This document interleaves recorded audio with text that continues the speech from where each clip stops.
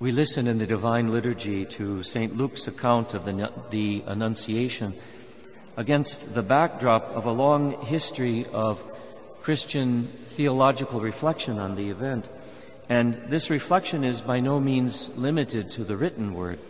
There's also a rich vein of theological insight to be mined in art, because iconography also teaches theology, though in color and in form.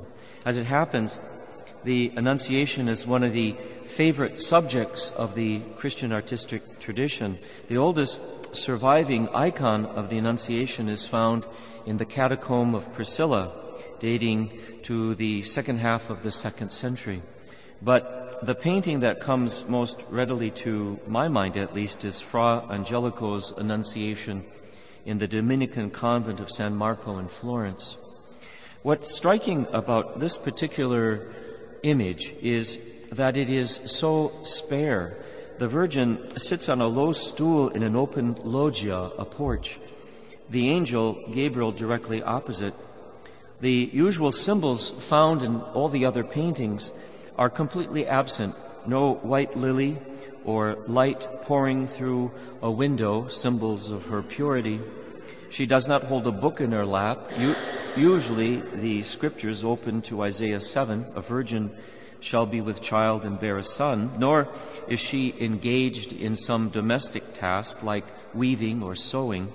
There is no dove descending on a slanting ray of light, suggesting the moment of the conception.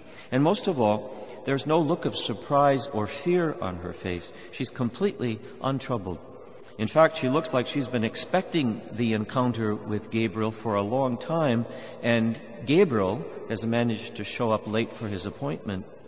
What Fra Angelico does capture is an intimate conversation between two figures, both bending toward each other as if exchanging some kind of a confidence. Their eyes meet in a moment of perfect understanding. There is no hesitation, no resistance, no indecision, as the Virgin Mother accepts full responsibility for her role in the drama of salvation.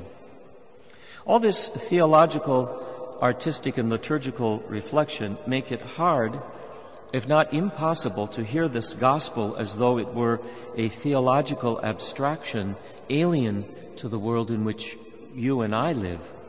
They suggest to us that the God we worship here is never short of surprises when it comes to saving His creation. And one of those surprises is that the Logos becomes flesh in the womb of a virgin without human intervention. Another is that 33 years later, this God-man will end up dead on a cross. And the biggest surprise of all waits us on Easter, 3 weeks from now, the resurrection of a glorified cadaver. March 25th reminds us that the Church in her liturgy is once again on the long march from Christmas to Easter and back again to Christmas 9 months from today. I said that Fra Angelico's painting is stripped of all the usual symbols that help believers interpret the scene with theological precision. The symbols are missing because he must have realized that his Dominican confreres already knew the story from the liturgy.